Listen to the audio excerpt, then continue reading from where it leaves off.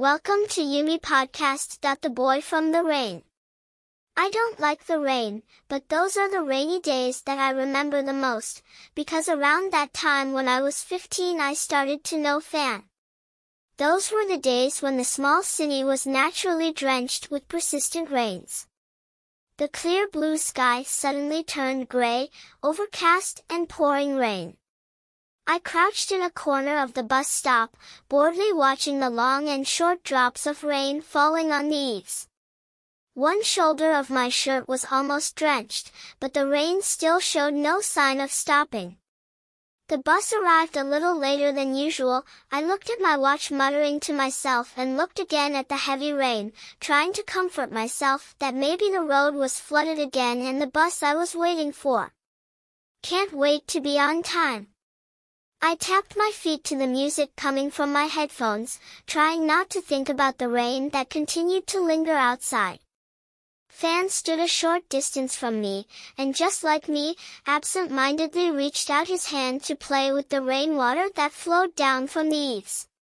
Fan went to the same school as me, in the next class, but I only knew it, but I didn't know it well.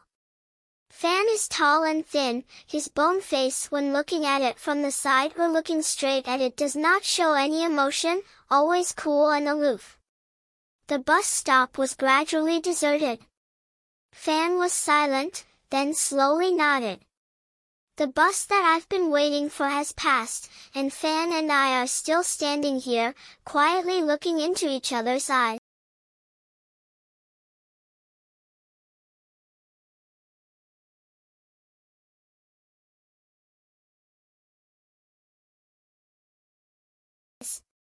My first impression of Fan, he probably didn't know, was his deep brown eyes, like hiding the rain that afternoon.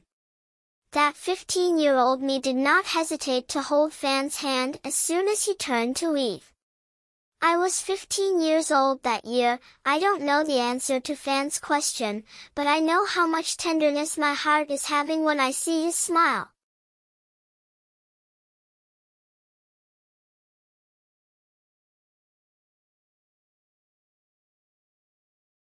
"16 years old.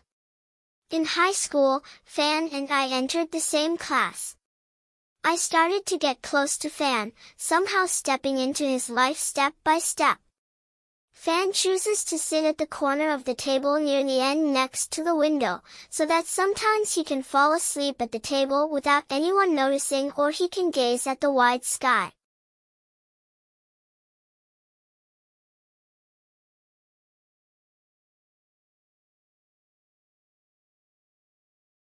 I sat at another corner of the table, at the end of the class, one table away from Fan, even though I was not very tall, just so that I could always see him when I looked up, even if it was just his hair ruffled like a hedgehog's feathers or his face.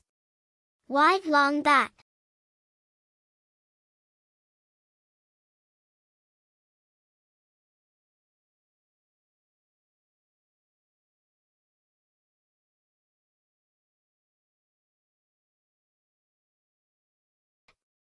Then every now and then, I would curl up a piece of scratch paper and throw it right at Fan's head, so that he would look down at me and laugh, and make my heart skip a beat for no reason.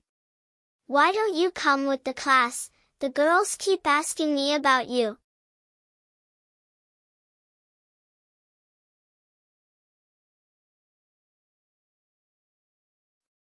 I tried to walk lightly on the thick carpet of dry leaves, but Fan still heard the sound. He opened his eyes to look at me for a bit and then closed them again, maybe because the sunlight was too bright.